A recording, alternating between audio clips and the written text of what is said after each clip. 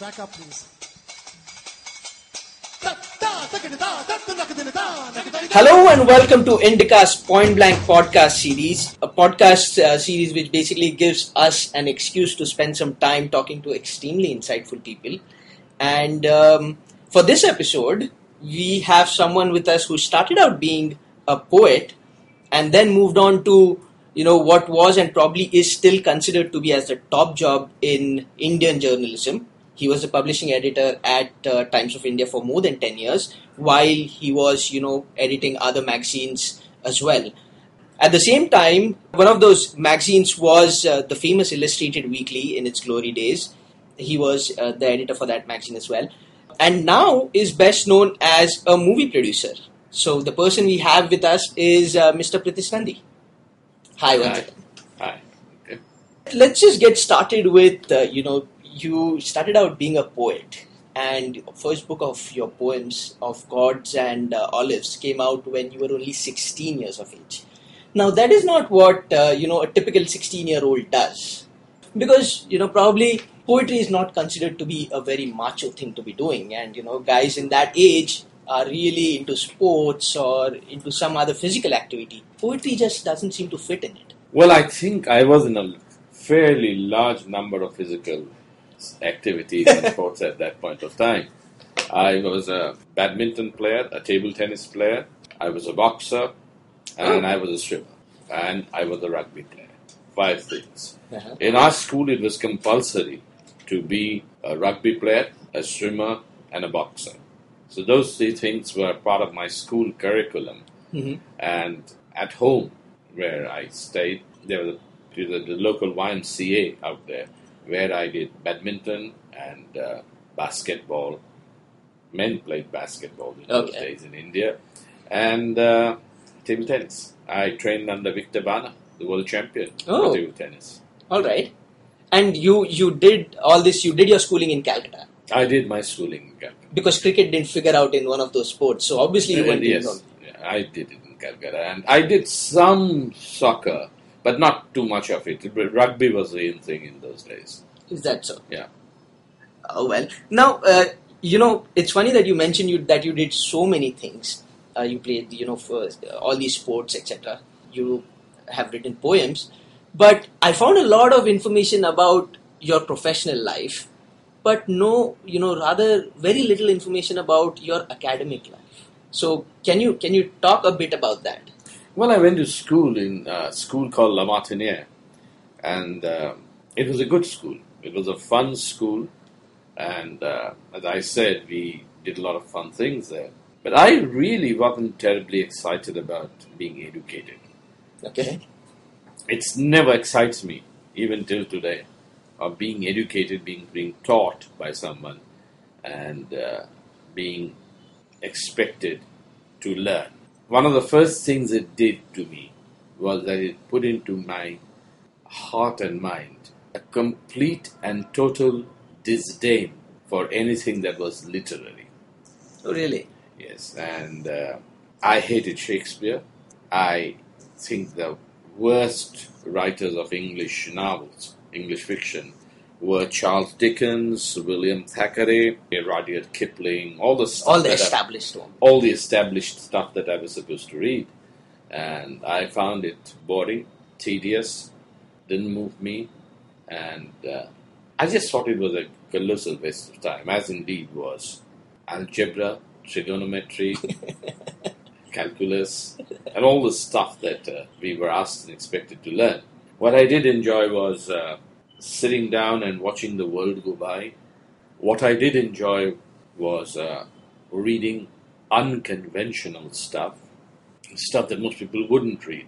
I read what my elder brothers were reading. Albert Camus, Pablo Neruda, even Henry Miller, who was then banned as a pornographer. Right. D.H. Lawrence. I know Henry Miller, but the other authors are probably not as familiar to me. D.H. Lawrence, Lady Chatterley's lover. I loved it. And I thought, this is literature, this is fun. This is fun. It had sex, it had literary merit, it had magic, it had everything. I suddenly discovered that what I was reading in my textbooks wasn't really what excited me about literature, but there was something happening which was outside this sphere, which was great literature, great writing, great poetry. And I tried to dig them out, spend time, sort them out, in between, of course, playing the kind of games and sports that was expected of me. And we were not really a co-education institution. We had the girls' school across the road. Right. So in between, romancing some of the girls out there. So life was wonderful. Life, love, poetry, fiction, sports, everything was beautiful. It was enchanting. Except, I think, the sheer rigor and the discipline of being inside a school and studying things that didn't excite me particularly bothered me a little bit. The formal and the structured approach. And again, I discovered many years later in my life, I hated algebra, trigonometry, calculus, mathematics was my pet hate. Years later, I loved mathematics. I went out of my way and read about mathematics. I do it now. Some of the books that I read all the time, among the books that I read all the time, are books of mathematics. The way you address it. If you address mathematics like Martin Gardner, and you went out and did fun things with mathematics, puzzles, trying to work out things, use your brains in these areas instead of trying to mug them up. Anything that you learn can be fun. So when I passed out of school, I got a first dip. I wanted to do something different in my life, something real with my life. I didn't want to concentrate on further academics, so I went into college very briefly. Wasn't at all happy there again. And then I dropped it. You dropped out of college? I dropped out of college. Most people don't know this, and fortunately for me. And I began my life as a writer. I used to write at night, and during the day I used to do my day job was that of making tea in a Punjabi tea shop on Benting Street in Calcutta. That's right. And thereafter from that I went into being a traveling salesman. From that I went into being an accounts clerk. So I did all kinds of odd jobs, trying to keep body and soul together. And I wrote, and I wrote, and I wrote. So the first book appeared when I was 16, and in the next 10 years I must have written about 40, 50 books. And poetry, short fiction, translations, a lot of translations, published by the University of Chicago, published by well-known publishers abroad, well-known publishers in India. Books that could fetch me money, because that was not the kind of stuff I did. But books that were fun writing, which I wanted to write. And those books acquired, some of those at least, acquired iconic status, particularly the poetry stuff. I had a couple of books which did 30, 40 editions and completely blew the socks off people who said that nobody reads poetry. And I made poetry into the sexiest art form out in my city. Would you see that poetry is still in right now? No. Poetry, like most things in life, it works around people. If you have people who are exciting, interesting enough, who can take it beyond what it is or appears to be, then the whole art form itself gets a pick-up. Like Hussein did with art, or Sousa did with art. Right. You need people to take it out. Any art form, in many ways, is pure drudgery. You're working, you're slogging, you're creating something. But the flamboyance, the magic, the eloquence that some people bring to their art form makes it into a public platform. During my time, poetry became the in thing. It was as big as motion pictures, it was as big as writing novels, it was as big as anything else. And then, 10 years later, I chucked it up. I met a man on a plane who wanted me to come and assist him in running his company. And I came to this city to do a very interesting job in media, which spanned both editorial and management, which was the first time such a job had happened in India. Had happened, it has happened after that and hasn't happened before that. You're referring to the stint as the publishing editor, right? Publishing director of the Times of India as well as managing editor. So I was both together. And yeah, I was going to get to that. As to, how does a guy without a degree, a graduate degree, get to be the publishing. By that connect. time, I was one of India's most famous writers. Hmm. So, and Mr. Jain, who I met on the plane, was very eager that I should join him. And I was very eager. I enjoyed the man's company. And when he told me what he wanted me to do, I agreed. Initially, I wasn't eager, because initially I had just got the Bhabha Fellowship, and I was planning to go away to Lisbon, build a boat, and sail down from there to Calicut around the Cape of Good Hope. Yeah. It was, I wanted to make it an interesting journey, as well as record the journey in today's times.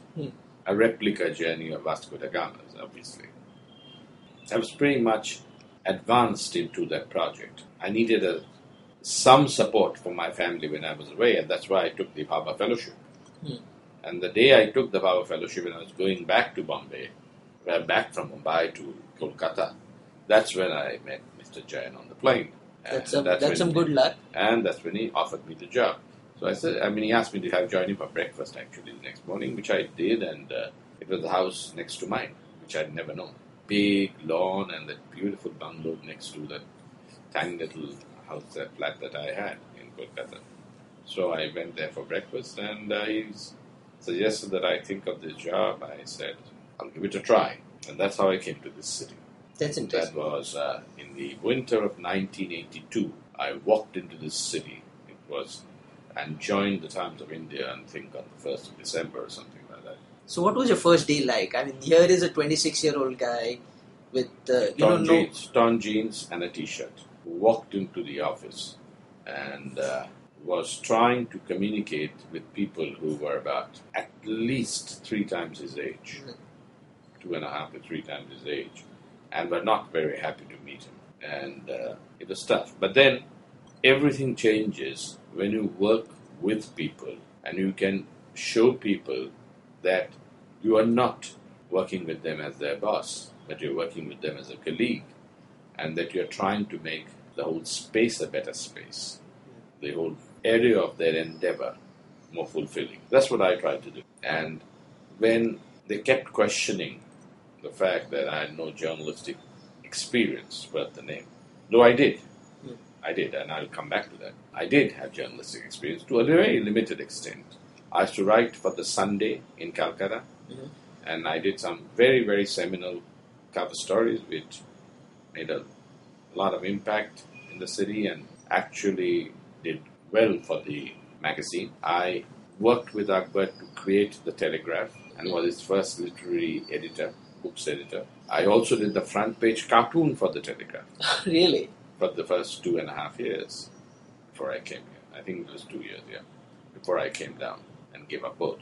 So I did have some experience, but obviously when you when you come to the Times of India, nobody thinks that any experience beyond the Times of India is of any value. So I came in here, and so to prove myself, I picked up the weekly, which by then had shut down at an abysmally low figure of, I think, of 13,000 copies, and decided to give it a shot. So everybody was against it. Everybody thought it was the stupidest idea. It was impossible, and it would just ruin the purpose of my coming and joining them.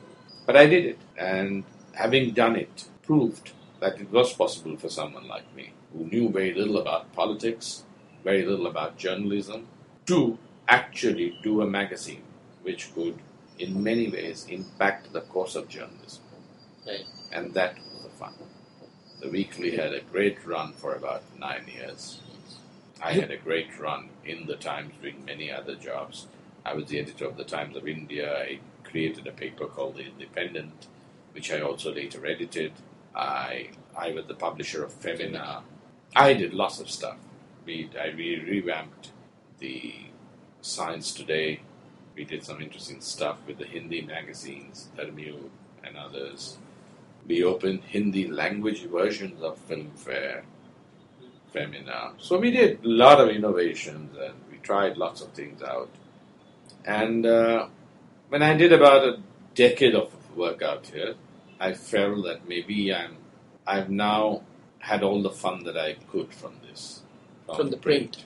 In between, of course, I had totally given up my writing, because a man can't have 2 mistresses. It would have been stupid of me to continue to be a poet where you're struggling with words and instead, at the same time as being a journalist, where you're facile with words and writing 10,000 words a day in a cover story. So it seemed a ridiculous conflict of interest. So I gave up poetry totally. I gave up all my creative pursuits and I single-mindedly focused on journalism, which was inevitable, and the management of journalism, which was my job. So I did some fun things in the weekly. I did some fun things around the weekly. I did these Times of India celebrations, sesquicentennial celebrations.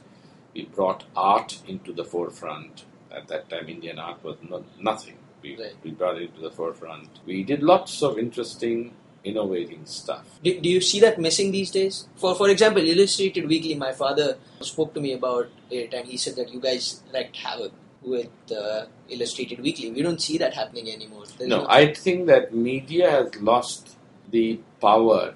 Media has become much more powerful and yet lost the power to impact events as much as it used to do in my time. And I would say it has lost a bit of respect as well. It's become huge. It's become very much a business. In my time when I was there, it wasn't seen as a business. It was seen as a mission. And I think that gave it a certain legitimacy. And when I started doing stories which knocked down governments, lost people their jobs, got people behind bars, then people suddenly realized that the media had a crusading role to play. It was something that could change their lives. And so they came to me with a lot more stories. And it was a partnership between us journalists and the public. And it was wonderful as long as it lasted. It totally changed the way media had been looked at, print had been looked at till I had come. And particularly the Illustrated Weekly had been looked at. It was full of bums and tits before me. It was full of stories about different communities and this and that. It was all soft stuff. And I came in with hard, aggressive stuff.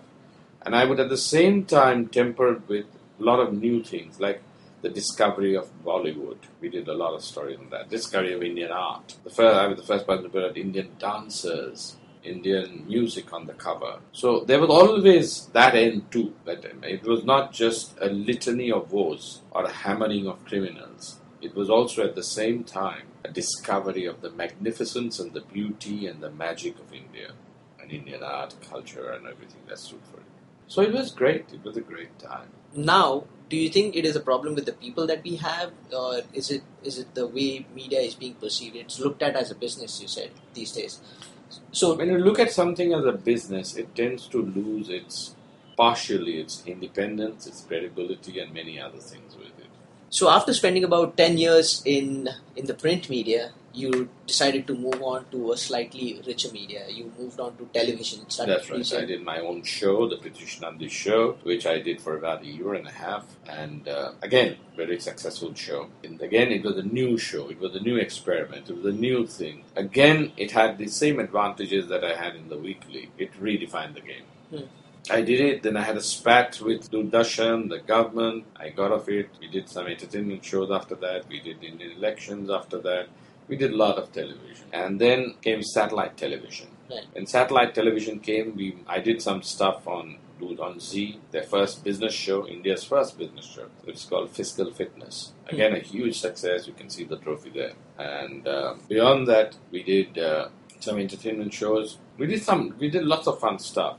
But here the key for me, when I went to the list of the shows that you did, you did India This Week, World This Week. I did India the Awakening, Khwahish, Youth, all kinds of stuff. Right. Mr. Gaia, all kinds of entertainment, physical, plus as I said, the elections, right. Face Off, which was election chat shows, 13 men who were pitching for being Prime Minister in those days. You had that kind of wide dispersal of talent in politics. And we did some really, really interesting stuff. But when Doordarshan died, or began dying, let's say, and the satellite televisions came on, then the only option left for people like me was to be a slave producer for the new channels. Because in Doordarshan, you owned your copyrights. You were the master of what you owned. Whereas on satellite television, you made it for them. So somewhere, my spirit went out because I felt that if I don't own what I create, in any case, you make very little money. If you don't own what you create, then what is the purpose of at least getting into that space? So that's when I decided to form this little company. And we went out and tried our hand at making a few movies. Right. Small movies. We began with small movies. Movies that addressed a completely different audience. Bollywood was at that time trying to reach a pan-Indian audience across single theatres all over India. And one or two small multiplexes had come up.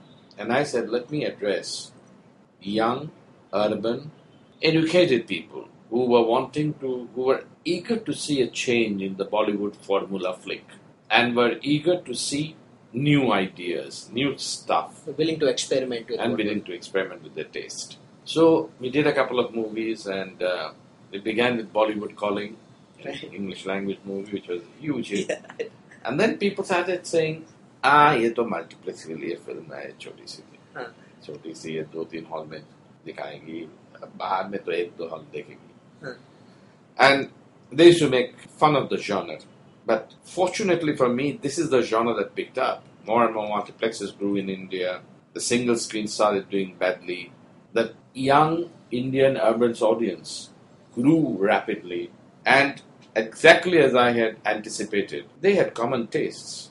Where the young, educated young boy who was studying in a college in Kolkata, or whether he was studying in a college studying in the IITs, or whether he was studying in Mumbai or Chennai or Delhi, were all more or less similar. Much more similar than moviegoers downstream, the old traditional moviegoers, who were more Bengali, more Punjabi, more Gujarati, more Maharashtrian, more Tamilian, more Malayalam. These were young Indians, and they were quite happy with the combination of English and Hindi. English, which is a language we discovered, who were quite happy to experiment with item songs which we discovered, and who were ready to have fun. I mean, watch a different kind of movie. They weren't interested in a variety entertainment program like Hindi cinema traditionally was. A little bit of drama, a little bit of comedy, a little bit of action, a little bit of fun, a little bit of this, a little bit of that, and everything thrown in. Yeah. They were interested in hearing a story, a narrative, something they could relate to with their lives. So it was fun, and we started making more and more of these movies. If you really look at the movies that you have done, and we are surrounded by all these posters here, there seems to be a theme. I mean, if you leave Hazaro Khwaishein apart, or say even Kaate apart, there's a theme, and it is meant for, as you said, the multiplexes. But I've also read you going gaga over how good the movie Lagan was. I've read that, and I haven't read an article where a person has been openly talking so much about how good the direction was. I agree. My writing all my life has been either extremely critical or extremely laudatory. I am not a great believer in somewhere in the balancing my views and saying this is so, but that is so. This is true, but that is also true. This could have been, but that might have been. I'm not that kind of writer. If I like something, I'll go out and say why I liked it. If I hate something, I'll go out and hammer it and say why I hate it. I think readers love that. Readers love to be taken along. And that's why I think I have a readership following which listens to what I say. Because I don't waffle around. I don't pretend that this is good, but there are some flaws in it. Or that is terrible, but there's some good things in it nevertheless. I don't play games. I say it as it comes and as I feel about it. Lagan, I think, was a great movie. And Lagan was one of the great movies which captured both the multiplex audiences as well as the one single screens, which is a very, very rare achievement, which Amir has, actually. Amir's done that again and again. I mean, he's captured both audiences across the board. His latest Gajini is another movie like that. I also found that, we didn't really have that kind of money. My origins were very humble and poor. My stint in the Times of India was during a time when journalism was a low-wage island. So none of us were ever greatly paid. So this company started with $40,000. I had $80,000 a separation check from Times after 10 years. And $40,000 went into this company, and that's how it began. And its paid up equity was $40,000 for 4 years. Yeah. We worked with that. We are not ashamed of it. We've never hidden the fact that we were not well off, that we are not a greatly rich company. Actors didn't want to work with us because we couldn't afford their fees. So we worked with those who would be able to work with us and who were more interesting in the movie than in their fees. Right. So we went out and did some really fun movies. Shankar Beats, Chameli, we did Pelke Side Effects, we did Ugly or Pugly, we did Hazaro Khwaishes, we did Sur, we did Shab, we did lots of stuff. Kate and Kuch Khatti, Kuch Meethi, lots of fun stuff. Now there is this board behind you which says 12 commandments according to Pritish Nandi, and it says there are no original stories, only original copies. What I meant was that if you really look at the history of cinema or history of storytelling, you will find there are basically 10 stories at the most, which people talk about differently. There's the Romeo and Juliet story, which is one story. The Angry Young Man, maybe? The Angry Young Man is another story. The Whore with the Golden Heart is another story. Pretty Woman. Right. And there's many manifestations. Devdas is in India and Pretty Woman there. They're completely different stories. But it is all about the Whore with the Golden Heart. I like that one. And the underdog. The underdog. Then fighting against brute establishment. So they're basically about 10, 12 stories. Gangster. Yeah. You can't forever aim to be terrifically original in terms of, I am going to find an exotic theme. Because that exotic theme will not appeal to people. What will appeal to people is familiar mythologies, familiar narratives. Because they've grown up. And we in India particularly so, because we have grown up with the Mahabharata, with the Ramayana, which are again great tales. But again, there are specific kinds of stories over there as well. Tales of honor, tales of valor. Oh, yeah. So you have to get into one of those iconic tales, iconic structures, as it were, and build your narrative within that space. So don't worry about being too original. Worry about how you tell your story. How imaginatively you can tell your story. Not just the direction. How imaginatively you can create that narrative. How beautifully you can write that script. How you can go and hit the hearts and touch the hearts of people. And you've got a good movie. And that's what I'm trying to say when I say that. So, people make terribly arty movies, which nobody goes to watch ultimately. So, that's not the intention. PNC makes commercial movies. PNC makes movies that are supposed to work in the theatres, even if they look ostensibly artistic, as was Chameli or Hazaro Khwaishes. They can look intelligent. What I call our kind of movie is the intelligent popular movie. It is based on the popular genre. I'm not deviating from the popular genre. I'm just trying to say that the public is not as stupid as you think they are. Please trust me on that. The public is very intelligent. You've seen it every time they vote. You see it every time they make a hit out of a movie. You see it every time something significant happens in India. You see how intelligently the public responds, as it responded to the emergency during Mrs. Gandhi's time. And not only did they force her to step down, they punished her by defeating her personally in an election against a man like Raj Narayan, who was a crackpot. Just to prove the point. Yeah. So Indian audiences are terrific. That must have been a humbling experience for everyone. And so, now, I've also read articles where you have a very famous article which I love, titled Poop Films, if you can recall, which goes on talking about how, the typical formula and how you go on marketing a movie these days.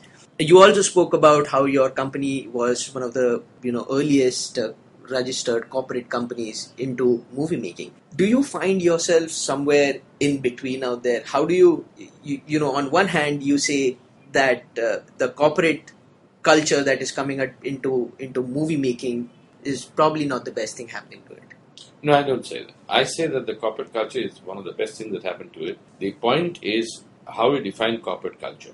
For me, corporate culture is about cleanliness, transparency, honesty, integrity, not taking hot money and putting it into movies, like the underworld money that used to come into movies. That for me is corporatization. that it cleans up the act and makes it like it happened in Hollywood as well. It's cleaning up. For me, the interesting thing, important thing, and the interesting thing about movies is that movies are about telling stories. And if you do it well, whether it's a DreamWorks or a Miramax under the Weinstein brothers or a Lionsgate, those are my heroes. Those are the companies I think are the great creative companies of our time. I neither have the resources nor do I have the mindset to become one of the big studios. So I never wanted to. There are many here who do want to, and I wish them well. It's not what I would like to do. I do not like formula movies, where the first thing you do is you go and pick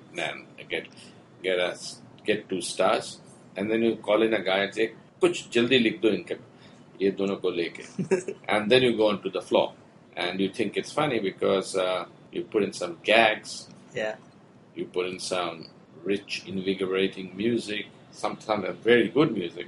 I'm not questioning the skills that go in. The skills are of an extraordinary level. The actors are very good. Our music directors are outstanding. They produce great music. But the point is, are you making a movie? Or are you making a commercial project that you can sell to somebody and make lots of money? That seems to be the guide lodestar of today's business, movie business, that everybody's trying to make that movie which will go out and make a lot of money. It's the same with art. If you say, I find very few people talking art today. They all discuss how much does that canvas cost per square inch? Yeah. Is Hussein's price higher than Gaitonde's? Is Sousa more expensive than Sabawala? These are the issues, and which bothers me. Right. The same thing about movies. Nobody asks if film was good or if the film was bad. Their constant inquiry is, कितना पैसा बनाया box office में? Satellite में कितना मिली? So this is what frustrates me. That this is a creative business. It's about success in creative terms. It's not about only commercial success. So I think we need to focus on creativity. If you lose the magic of creativity, you can do everything in the world, but you will not get hits. Hits don't come from a formula for success. Essence of success in a creative space lies in producing outstanding quality work, in chasing excellence. If you chase excellence, commercial success will come. But if you chase commercial success, excellence may or may not come. But right now what is happening is the commercial success is taking on more importance Precedence. It has a precedence. It's like anything. It's like Lakshmi. There are more people worshipping Lakshmi in India than Saraswati. But my theory is that if you worship Saraswati, Lakshmi will follow, will come along. Yeah, that's a good way of putting it actually. Now, I had this question about, and we'll have to go back to your Illustrated Weekly days. And I wanted to talk about the interviewing skills that you had, and one particular interview that, I'm a big fan, Abhishek, who couldn't be here, is a big fan, is that of your time, the time that you spent with Kishore Kumar. And in the interviews that you have done, you call them as your friends. You refer to them as your friends. The question I'm going to ask you is, how do you manage to get a person who is, who has achieved a lot of success in his own field to actually open up to you? Because I treat everybody as equal. I'm opening up to you, not because you're my equal in terms of your achievements, but because all creative people are essentially people who do not see themselves as God, people who see themselves as modest, humble, and creative. That is the essence of true creativity. And just like you are interviewing me, when I went and interviewed people, I treated them as my equal and they treated me as their equal. That is the challenge. That is the challenge of reaching somebody and being able to convey and communicate with the person in a language that the person is ready to open up to you. Okay, so that's the secret. The secret is very simple. Humility. Be humble yourself. Deal with the top people in the country, and usually always they're humble people. And if they're not humble, they don't deserve to be there. So you don't need to interview them. Well, that's now we have spoken about many of your aspects. I'm sure we have missed out on a couple of them. But one thing that I wanted to ask you was about your political career, short and brief, I would say. It's 6 years. 6 years in Parliament. Yeah. It's not really that short. Agreed. 6 years in Parliament is a full term. Agreed. But you chose a very surprising partner to become, Makes no difference to me. I I have heard this many times from many people. What they don't realize is that when I did the weekly, and I was a journalist after that as well, and I've been writing since then, and I write on political subjects every day.